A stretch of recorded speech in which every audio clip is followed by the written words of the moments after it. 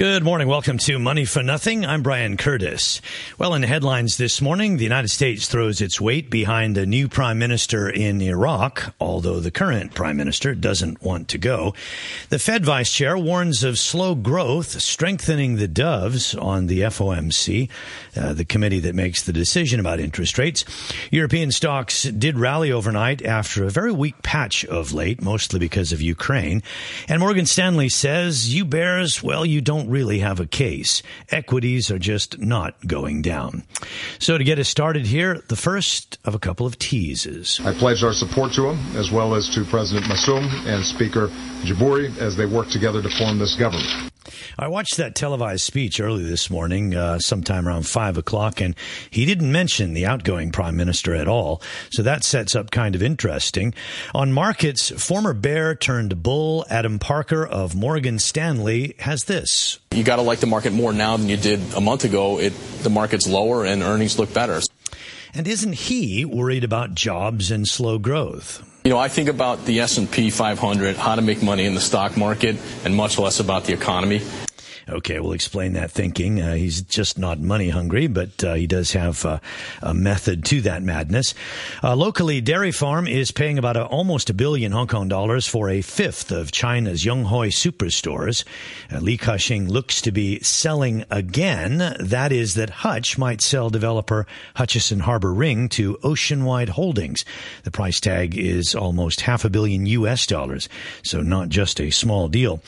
And for a serious story that sounds a bit like a tease, how to make $1 billion or almost $1 billion in a single day when your salary is just $1 per year. So you'll have to stay with us for that story. Coming up, our guests are Francis Lun of Geo Securities on markets. Francis will be along just a minute.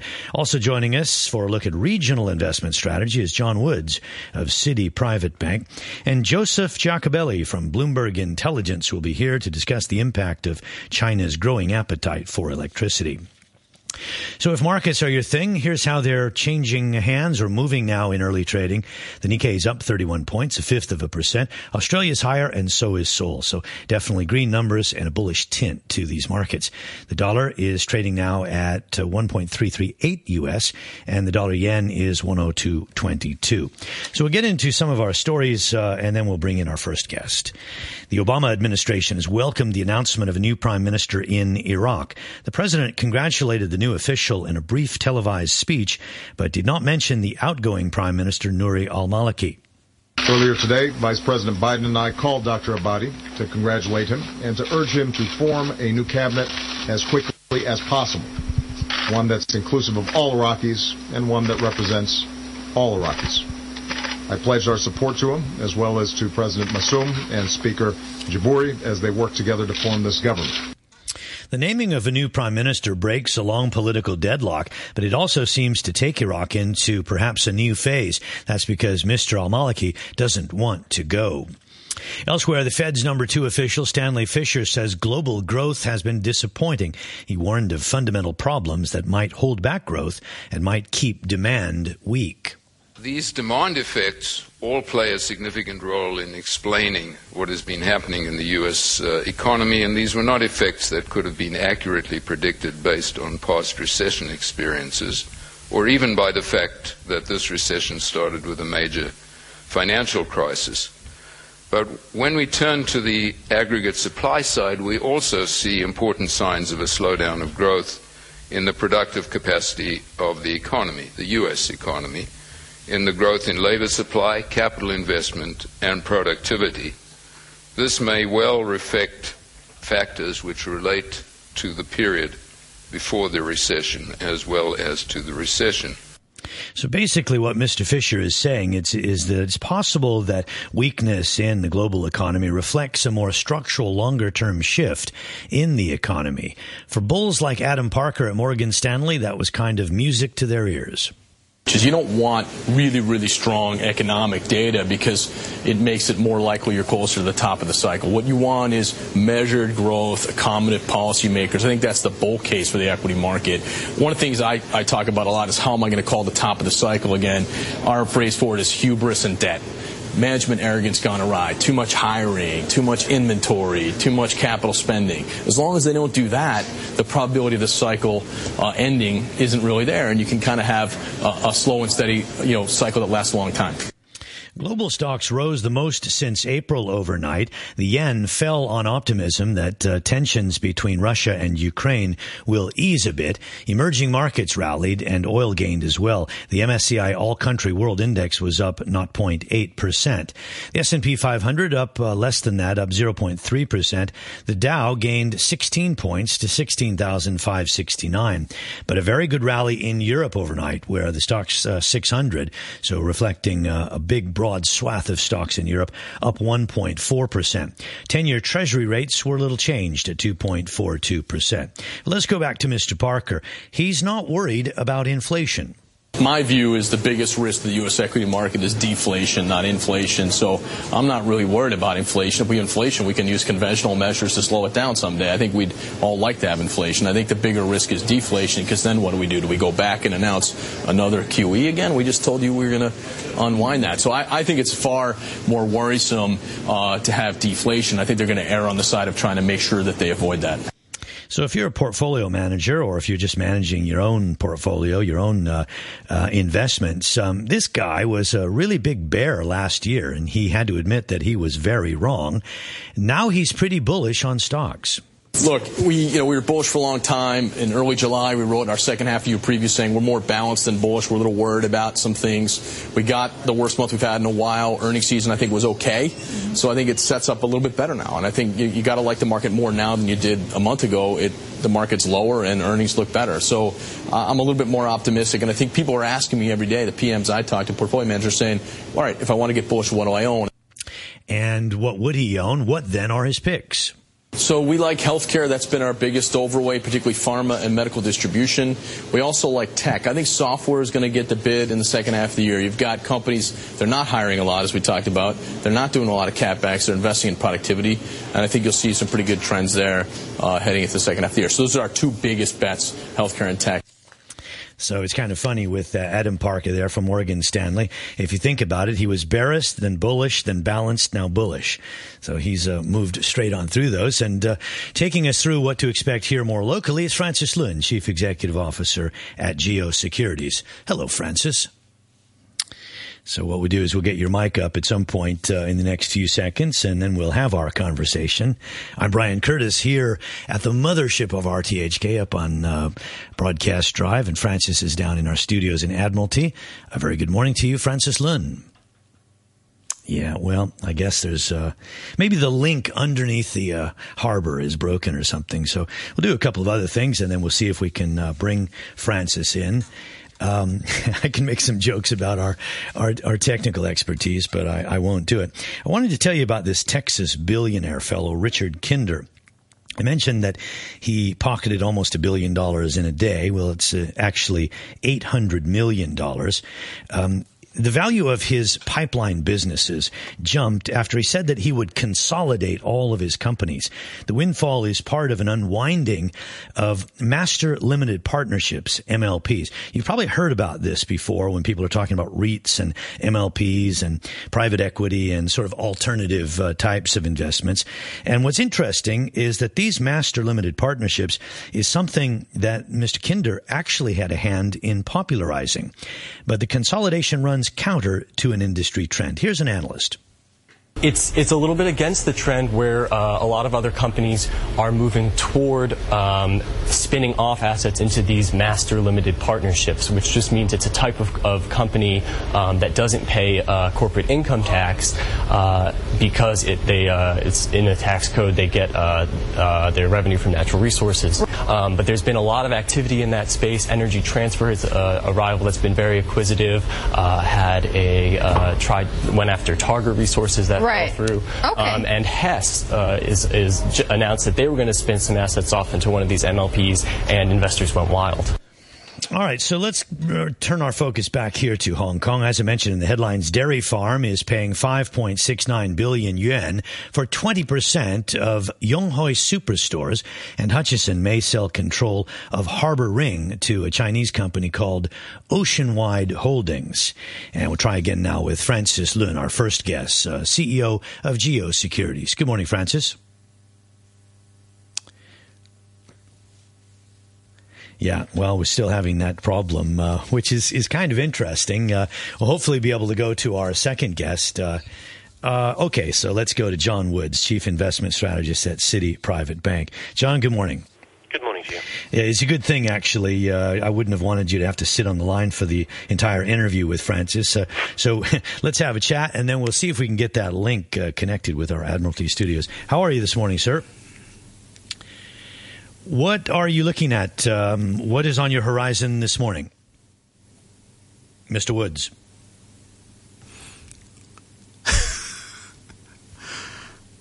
Honestly, I have no idea. We must have just lost the line there. So, Francis, are you with me now? Yes. Can you hear me now? Okay. Yeah. This is a catastrophic beginning to the morning, but it's live radio, and I think some people who were basically driving and not listening too much, they're listening now, saying, "Ooh, we've got some drama here."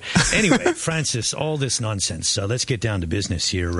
So I mentioned those two sort of local stories. Yes. Quite interesting in a sense that Li Ka-shing might be selling again. Well, he has been selling for the past few years, actually. I think from the latest Hutchison midterm report, you can see that all his businesses, various divisions, are growing very slowly. So he cannot achieve very fast operating growth at all from any of his businesses. So the only thing he can do is really do asset trading, selling businesses and trading businesses. That's what he has been doing.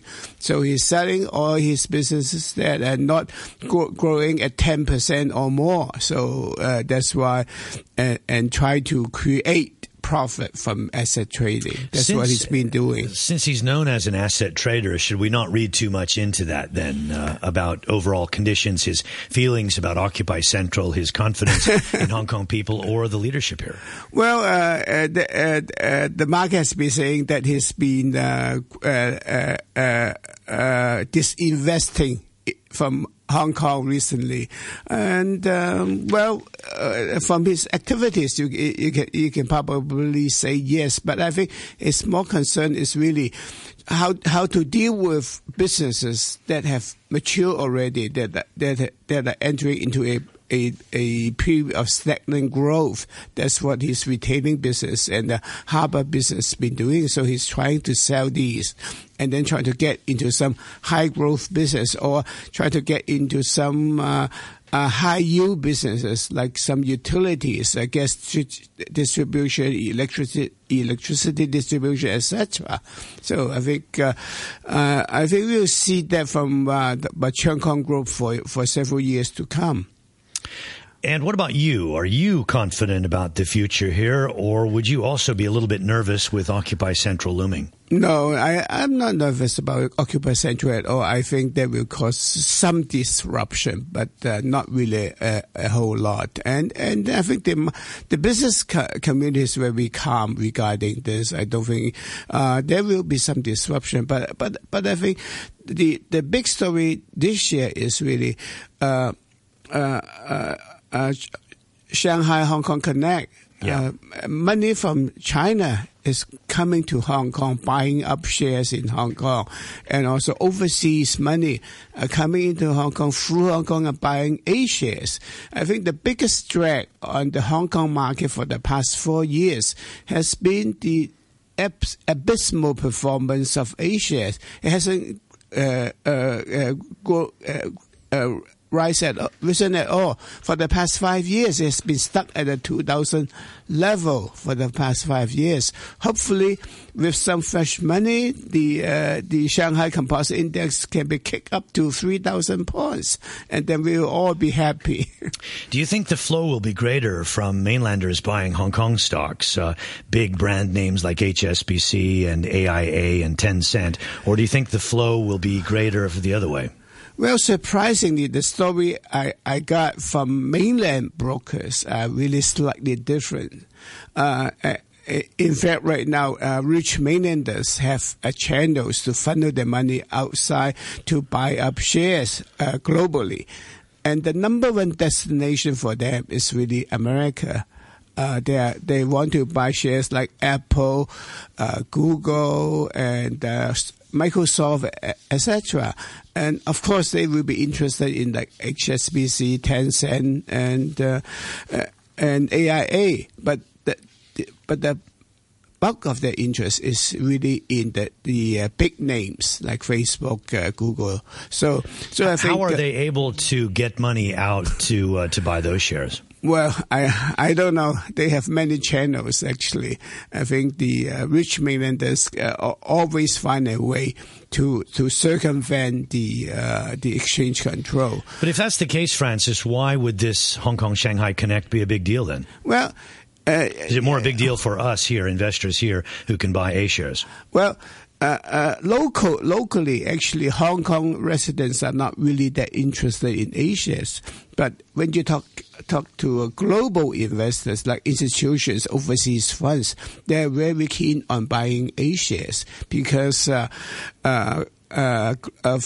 all the major markets in the world, A shares valuation is the cheapest. Is still under 10 times earnings. The price to book is 1 time only. So it's much, much cheaper than like S&P, which is about 17 times, or German DAX, which is about 16 times. So you have a 60% to 70% discount to global markets for Chinese stocks. So I think there's a big attraction for overseas funds to buy into A shares. So getting out in front of that, since it doesn't start until October, would you just advise people to buy one of these ETFs like the A50 that does have a basket of China stocks in it? Well, definitely. That's actually what the people have been doing. Yeah, it's been rallying pretty sharply. You look at the 2823 and 2822, these two A50 ETFs. They've been taking fresh money, like 2 billion Hong Kong dollars a week, something like that. So you look at the turnover in volume. In among traders, they're always at the top. So you can see this enormous demand for Asia A50 ETFs. One of the reasons that China stocks have underperformed for the past many years, one obvious reason was they went up a lot in 2007 before they started falling. But even aside from that, people are worried about debt in China. They're very worried about a property meltdown. And so people look at overall debt, and they look at debt to GDP, which has risen quite a lot. I saw some interesting research over the weekend, which was you can acknowledge that number being high, but if you look at debt to overall savings, it's quite surprising because both companies and individuals and households in China have saved a lot of money. Definitely. And the savings is something like 160% of GDP. So where do you fall on this breakdown? Well, I think it's a habit for Chinese to save a lot for the future, especially right now, is saving the money to buy a home because even property prices have stabilized in the past few months. Property are still really out of reach for most ordinary citizens. So there's a tendency, a propensity to oversave for Chinese, unlike American consumers who spend $11 on every $10 they earn. So I think that provides a cushion for the debt problem that everybody is talking about. Yeah, I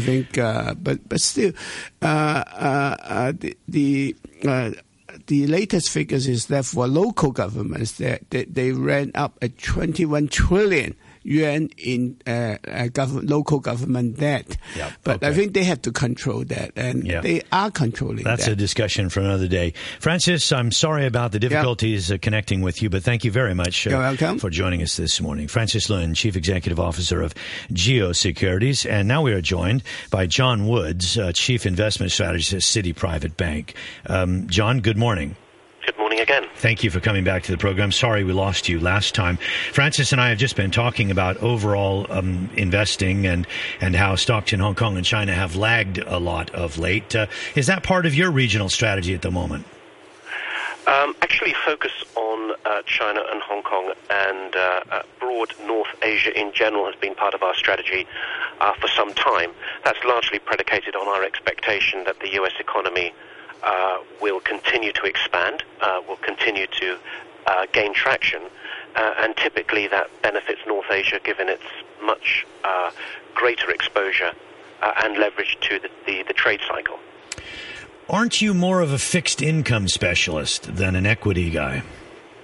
Yes, I'm running the fixed income business here for Citi Investment Management at Citi. And do you worry about what's happened with the whole bond complex over the past many years, and how distorted is it by the money printing in the U.S. and elsewhere?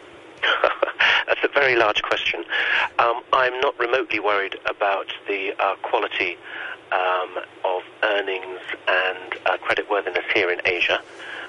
The Asian fixed income complex, as you call it, has actually performed extremely well year to date.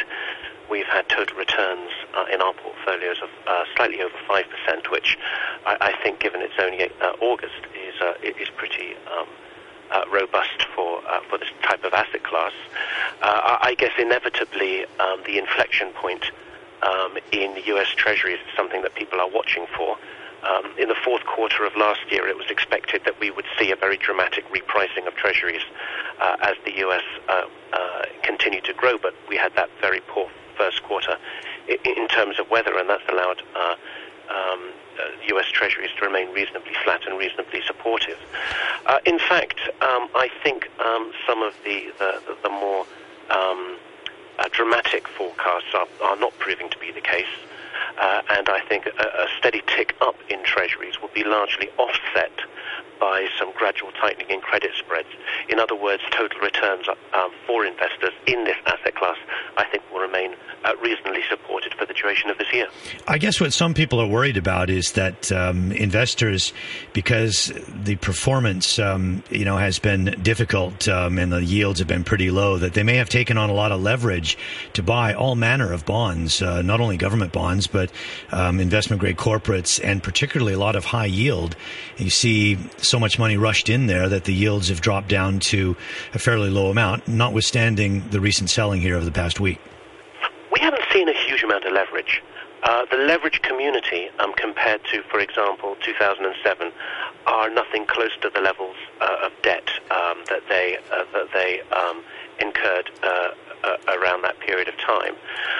Yes, there's a substantial weight of money looking at the high-yield market, as you point out, and certainly we've seen that being reflected in tighter spreads and lower yields.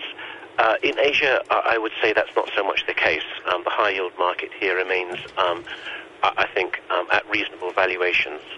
Spreads have not tightened anything like they have in the United States. But overall, I think that leverage fears are possibly over-exaggerated at this stage. And certainly with this expectation of higher yields in the coming quarters, a highly leveraged position in for example, single B or double B names, I'm not sure would be particularly prudent. Yes, we have talked a lot on this program about the difficulty in figuring out the relationship between economic growth and stock market performance. What about people who are mostly invested in bonds? If you look at the China economy and the Hong Kong economy, is that a good story for you? Well, obviously there's a large proportion of earnings in investor decisions, and that's as true for fixed income credit as it is for equities. In fact, we are seeing now the earnings cycle beginning to turn higher and upward, I should say, both in China and in Hong Kong. We're seeing, for example, analyst earning revisions now moving higher, earnings expectations, EPS growth starting to stabilize and improve. And I think that's leading and supporting some of the momentum into equities in this part of the world, and frankly it's the same in the fixed income space. I think for this to continue, Asian equities in general, and China and Hong Kong, need to be more than a momentum story. They need to be, frankly, more than a valuation story. What we need to see is ongoing reform, particularly in the SOE sector in China, such that these earnings improvements can be sustained. Otherwise, it may be the case that the rally that we've seen over the last month or so peters out towards the end of the year. You'll be probably pleased to hear that one of our top commentators on this program, I won't mention his name because he might be embarrassed. I asked him, who are people that come on this program that you like? He said, I really like John Woods from Citi. He's a real sound money guy. And so that, and I know kind of from interviewing you a few times in the past that you're not a big fan of QE. QE is starting to go away in the United States. Will it have a dramatic effect, once they signal interest rates going up on things like bonds and stocks out here? Well, it's a very good question because the last two times QE was brought to a halt, obviously we had pronounced corrections in equity markets, and by that I mean QE1 and QE2. We have seen, obviously, this tapering in QE3, and that's expected to complete in October. So if we were to see a correction in equities, it would be consistent and congruent with previous experiences. I think that the whole market is trying to call a correction, particularly in U.S. equities, and frankly, the complete cessation of the taper is as good a reason as any. For me, though, the main focus obviously will be on inflation expectations, and it will be on the labor market in the United States. If we are to see those two series surprise to the upside, particularly inflation, then of course the market might start to, how can I put this, perhaps not quite ignore the comments of Yellen, but perhaps to start pricing in high yields itself. Then we would start to see term yields rise. If that were the case, we would likely see an increase in the value of the US dollar. And for us in Asia, the value of the dollar is extremely important to our risk assets. The stronger it goes, typically the weaker our risk assets perform. Yeah. And so that's what I'm going to be looking at most closely over the next couple of quarters. All right, John, thank you very much for joining us. Sorry to lose you earlier, and thanks for being patient. That's John Woods, Chief Investment Strategist, Citi Private Bank. That's the first half hour of the program. More coming up shortly. Mainly cloudy with some showers today. Some sunshine expected. Very hot, 32 as the maximum. The outlook for the next few days, showers and thunderstorms straight on through the latter part of the week. But then towards the weekend, the showers to taper off. The news is next. Thanks for joining us. RTHK Radio 3. 8:31, the news with Samantha Butler. President Obama has welcomed a move by Iraq's president to appoint a new Prime Minister, Haider al-Abadi, calling it a promising step forward. Mr. Obama said he'd spoken to Mr. Abadi and urged him to quickly form a new government that would unite all of Iraq's different communities. The BBC's Barbara Plett-Usher reports from Washington. President Obama said targeted American airstrikes had prevented the Islamist militant advance on Kurdish regions in northern Iraq. But he said there was no American military solution to the larger crisis in the country. Only an inclusive Iraqi government could unify the fight against Islamist fighters who've taken over large swathes of territory, he said. He urged the newly nominated prime minister to form a cabinet that represents all of Iraq's ethnic and sectarian communities, and said mobilizing U.S. and international support would be easier once that happens. The ousted Prime Minister Nouri al-Maliki has angrily denounced the appointment. Mr. Maliki, who's seen by many as a divisive figure, had made it clear he wanted a third term in office, but many of his own Shia allies nominated Mr. Abadi instead. 8 Chinese medical workers who treated patients suffering from the deadly Ebola virus have been placed in quarantine in Sierra Leone. The Chinese ambassador in Freetown said the patients included 7 Chinese doctors and a nurse, as well as 5 local nurses. The government of Liberia says American officials have approved its request for sample doses of an experimental drug to be delivered to the country to combat the deadly outbreak of Ebola. The experimental drug is expected to be delivered later this week to treat doctors who are infected with Ebola. The country's Information Minister, Lewis Brown, said the government was aware of the risks associated with the largely untested drug ZMapp, but it said it was the only option available. The alternative to not testing this is death, is certain death, if you will. And so we know there may be risk associated with it, but choosing a risk and choosing dying, I'm sure many would prefer to choose to see that risk happen. You're listening to the news on RTHK.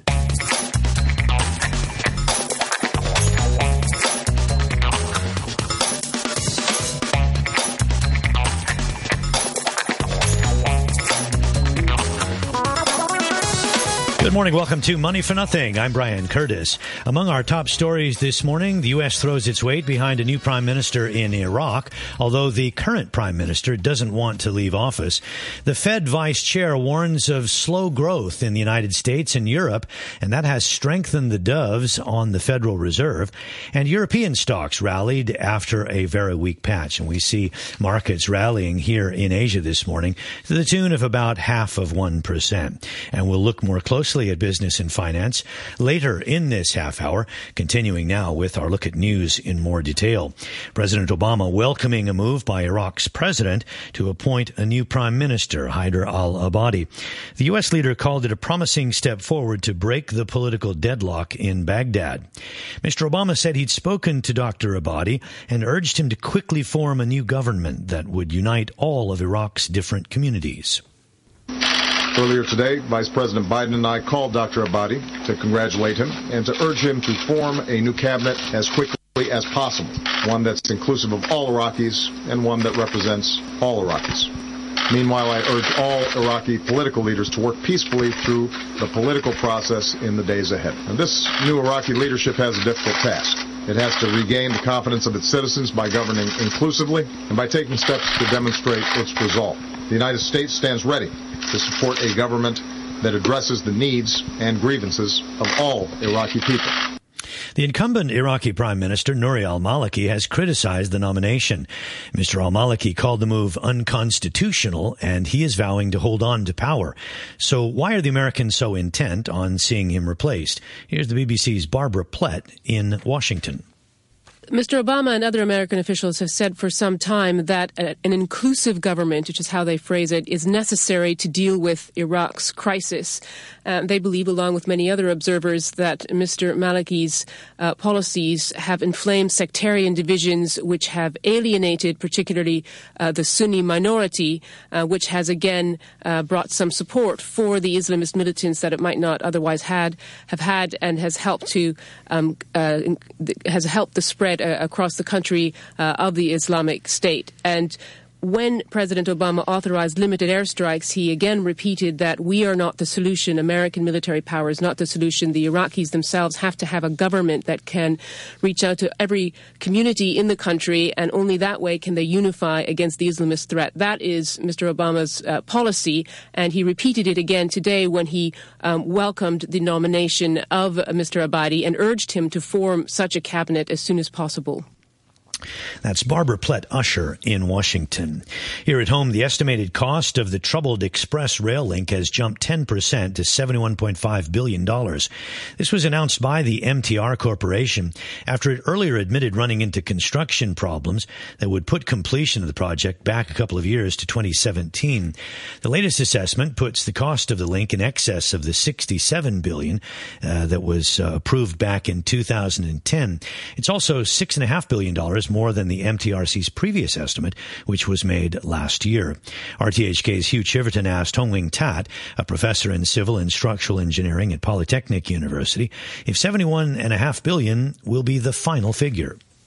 Well, you never know. This is last word, this is the last estimate, until the project finished. The main problem is a lot of the work still seems to be uncontrollable, and sometimes it is you can say they have tried their best knowledge to estimate at the moment, because the public would like to know what sort of scale of the final settlement in terms of money, and also when definitely will the project completed. For the 6.5 billion in excess at the moment, I think there would be a lot of legal, may not be disputes, may be discussion about whose responsibility it would be. There would be three parties. One would be the contractors, second MTR, the third one, of course, would be the government.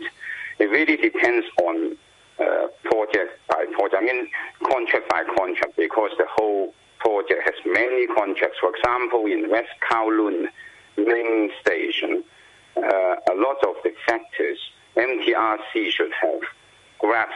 They should have the full control of the construction sequence, construction method, and then control of the finance. But they fail to do so. I would think that for that particular contract, the MTR would have responsibility. Of course, they can see whether the contractor also has the responsibility, because some of the methods the contractor may have changed. So it really depends on which contract. For example, another contract across the boundary through the wetland from the north into Hong Kong. For that particular contract, I don't think the MTRC has any control on it. It is the government's agreement. So if that delay for a whole year, definitely the Hong Kong government will have to bear that cost. Meantime, a spokesman for the government said that the government might file a claim for general damages against the MTRC if it's found that the rail operator breached its obligations. The World Health Organization is holding a meeting of its medical ethics specialists to discuss the use of a new experimental treatment for Ebola. The current outbreak in West Africa has already claimed nearly 1,000 lives. There's no known cure and no vaccine. But the conditions of two infected American aid workers improved after they were given doses of an experimental treatment as yet untested on humans.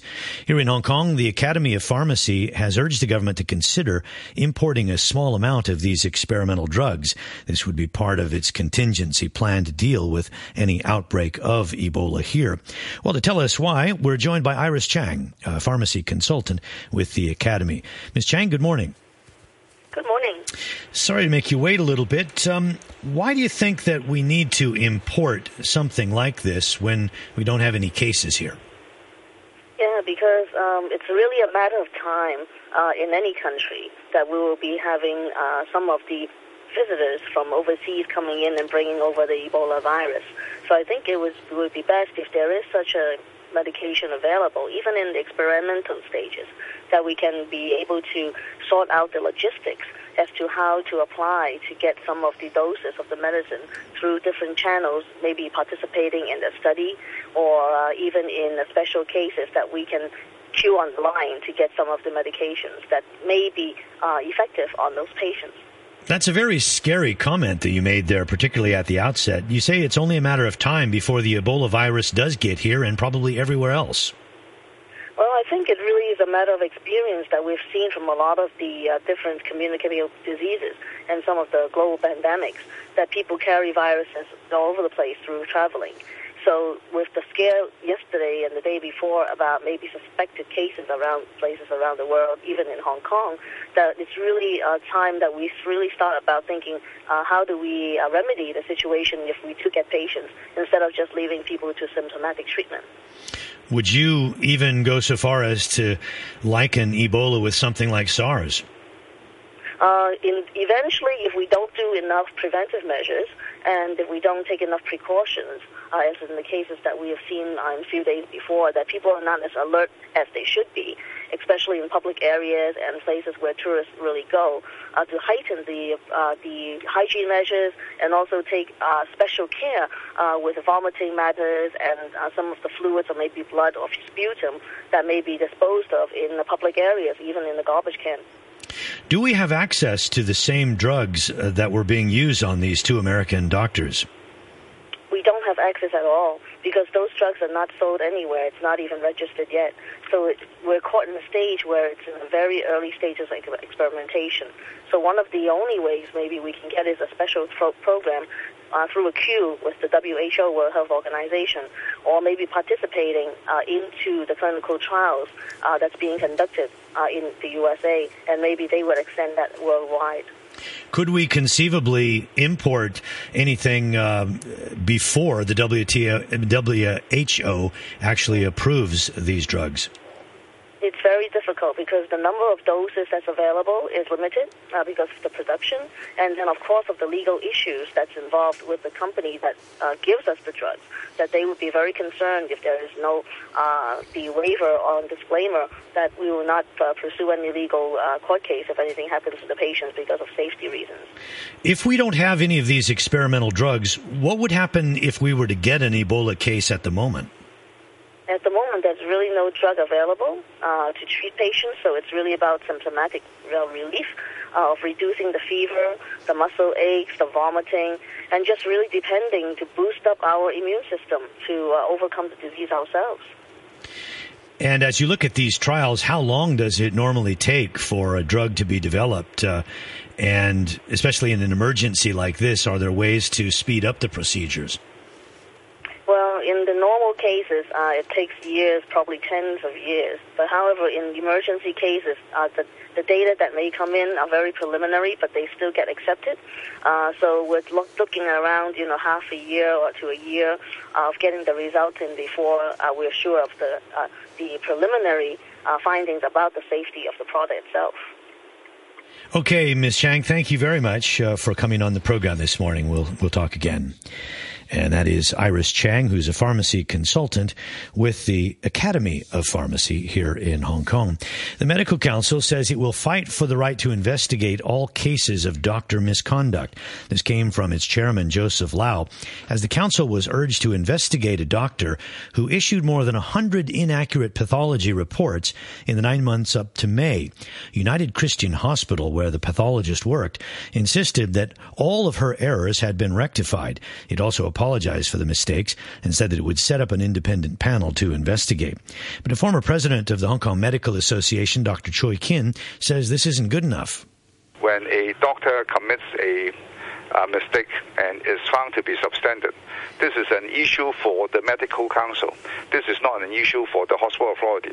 Hospital Authority cannot and should not decide on standards and misconduct. The system or the ordinance is such that only the Medical Council has the power to discipline the doctor, and no other organization has that power. The errors by the pathologist led to the wrong diagnosis being made in some 17 different cases. Signs of cancerous cells were missed in one patient. Dr. Choi said that errors in any pathology report can be disastrous. This is an alarming figure. This has probably never happened in Hong Kong. In the past, if you have a pathology report, it's like the gospel truth. You have the pathology report, then you start your treatment. If your pathology report is wrong, then it is disastrous because you will be given the wrong treatment. If it is supposed to be cancer and you miss it, then you are not treating it as cancer, then there is delay in treatment and the possibility of spreading of the cancer may occur. If it is not cancer and you diagnose cancer, then you're giving a very fatal medication that may cause death of the patient. So this is a total disaster. And that's Dr. Choi Kin, a former president of the Hong Kong Medical Association. The head of the Basic Law Institute, Alan Hu, has accused the government of failing to fulfill its responsibility on political reform. He said the chief executive's report on reform, submitted to Beijing last month, omitted crucial points. And he said further explanation of the aspirations of Hong Kong people was needed.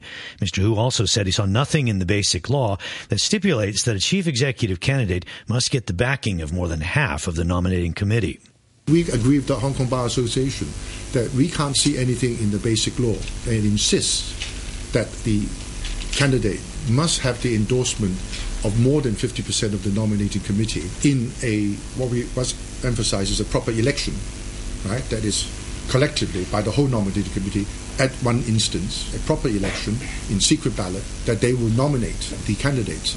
And there's nothing that insists that they must have more than 50% in the votes collected in order to satisfy the term of democratic procedure in Article 45. Whoever has the top votes of the committee that cast their votes in terms of the number of candidates returned will be the candidates under the Basic Law. Mr. Hu also called on the Hong Kong government to allow civil recommendation for the next CE election. Under this proposal, ordinary voters would be able to put forward potential candidates. These recommendations would then go forward to the nominating committee. Although you can't have civic nomination, there's nothing to stop you having civic recommendation, because all you need to do is to define the power of the nominating committee. The nominating committee's power is to produce official candidates for universal suffrage. But to be a participant in the beginning doesn't have to involve the power of the nominating committee. So you can have a 1/8 threshold endorsement, or alternatively a certain amount of voter support. So that means that the nominating committee has an opportunity to consider a candidate who has broad popular support in their consideration. That's Senior Counsel Alan Hu, who's also a member of China's top advisory body. The Standing Committee of the National People's Congress is due to make a decision on reforms for that vote in 2017 in about 2 weeks' time. The time is now 11 minutes before 9 o'clock. Well, China is looking to increase its reliance on natural gas in the coming year, with an expected consumption jump of about 17%.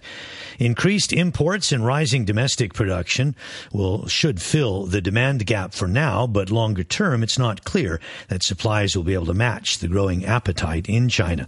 Total power plant capacity is expected to jump 2.3 times through the year 2020. Joining us now on the program in our studios to discuss how the industry is having a big impact on global markets is Joseph Giacobelli of Bloomberg Intelligence. Mr. Giacobelli, good morning. Morning, Brian. So I guess we could see this coming for a long time, this big increase in demand. Do you think supply will keep up? Yeah, I think there's plenty of supply. The question is, when is the supply coming and at what price? And, we pretty much face the same situation in Hong Kong, where we want to use more gas. And at the end, we ended up building a pipeline or connected to a pipeline into China, not giving us a lot of choice in terms of price. China has been a lot more clever than Hong Kong. They've got pipelines going into China. They've got LNG receiving terminals, receiving gas from everywhere. And last but not least, they're also developing gas resources domestically. So lots more variety of imports. And was it all changed a little bit by this massive deal signed with Russia for $400 billion worth of natural gas? Yes and no. I think it was all in the pipeline, and that's not really coming until closer to 2020 anyway. And the key for China, again, Brian was always saying, China versus Hong Kong, although Hong Kong is part of China. But if you look at, what Hong Kong has done, we pretty much rely on one or two sources, where China is going to be relying on different sources. Therefore, in terms of supplies, they're okay. But most importantly, because you are not buying from one single source, so your price, you got a little bit more choice in terms of price. The price is significantly higher in Hong Kong and in China than it is in the United States at the moment. Is there a chance that we will revert more to that level or not? I think in the short term, no, there's probably no way. In the United States, you really had a development of shale gas, which really drove prices down massively. And in Japan right now, you're paying probably $10, $11, whereas opposed to the US right now is $3.5, $4. So the differential is huge, but it's really domestic resource. But China has a lot of shale gas too, maybe even more than the United States. Is there a big technology deficit that is the reason they're not getting at it at the moment? We could talk about that for an hour, but we probably only got 30 seconds. So I think the issue there is, number one, there's geological differences. And also, right now, China is water poor, whereas the US, where you get the gas, is water rich. So there's a lot of challenges for them to go out and get the shale gas. So as you look out over the period from now to 2020, is it likely that prices will go up before they go down, or how do you see the profile of prices for natural gas going forward? We at Bloomberg Intelligence actually make estimates, but I could tell you that if I had my sell-side analysts on, I would pretty much say I really don't know. Yeah. And the reason why we don't predict, it's tough to predict because on the supply side, you've got potential resources like we talked about China. So potentially China is going to have lots of gas tomorrow morning, and then most supply than demand, therefore prices go down. On the other side, on the demand front, what is Japan going to do with the nuclear reactors? How many are going to be turned on and when? Taiwan is looking at shutting down its nuclear capacity, and it's going to have to replace that with coal and gas. So long story short, you got a lot of demand pools out there and a lot of uncertainties. This program is a lot about investment as well as macroeconomics and looking at mergers and acquisitions and business stories. Which are some of the companies maybe listed in Hong Kong that are best positioned, do you think, for investors? Right. I mean, it's different pockets, Brian. If you look at on the power generation side, the guys who are investing in gas-fired generation in China are the Huaneng, Huadian, all of these Chinese state-owned enterprises. Datang as well. In terms of the oil and gas side, that's not really my area of expertise, so I'll skip that one. But there's quite a few companies on the gas distribution front. One is our very own Tanggas China, owned by Hong Kong China Gas. Another one is ENN, which used to be called Xingao. And these guys have done a formidable job at expanding their gas distribution network in China over the past 10 years. Tell me a little bit about electricity consumption in China and how much it's moving, because a lot of people look at that as a kind of proxy for economic growth.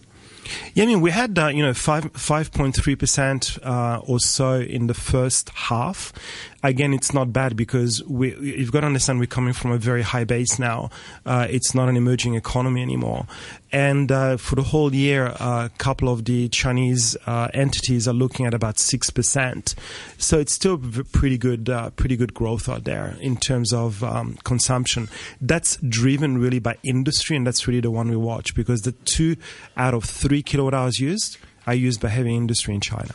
And in terms of electricity output, the actual production of it, how much is that expected to grow out over the next many years as for instance, some of the cities in the West and some of those areas in the West get more developed? In terms, the quick answer is in terms of coal-fired generation, that's growing at the lowest rate. It's low single digit. Everything else, nuclear, gas, renewables, wind, solar, etc. It's all growing at double digits between now and 2020. So, for people who are really worried about environmental conditions, as you know the industry as well as you do researching it, you look out, say, over the next 5 years, will China be cleaner or will it be dirtier? I think it's going to very slowly get better, but I don't think our hair here in Hong Kong is going to get better anytime soon. Because our mix isn't changing fast enough, whereas in China they're going with more gas and more nuclear and less coal. Yeah, and don't forget in Hong Kong, and I know there's a big controversy, and I heard your program talking about this over the years. There's a big controversy about how much actually comes from Hong Kong, how much actually comes from Guangdong.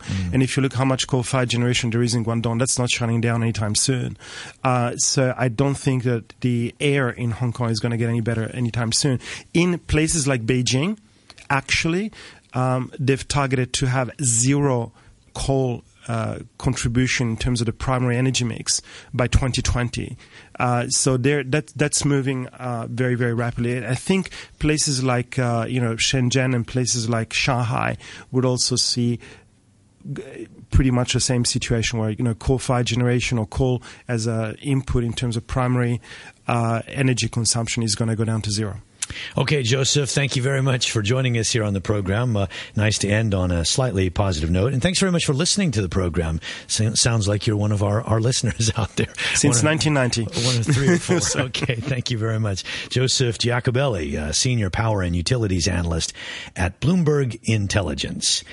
Well, this is Money for Nothing. The time is 3 minutes before 9 o'clock. We've just got a little bit more ground to cover. I can tell you how the markets have changed since we looked at this last. The Nikkei is up about 0.5%. That's a gain of 75 points, 15,202. Australia and Seoul are also higher. Australia, the ASX 200 up about 1%. And in Seoul, the Kospi up about 0.2%.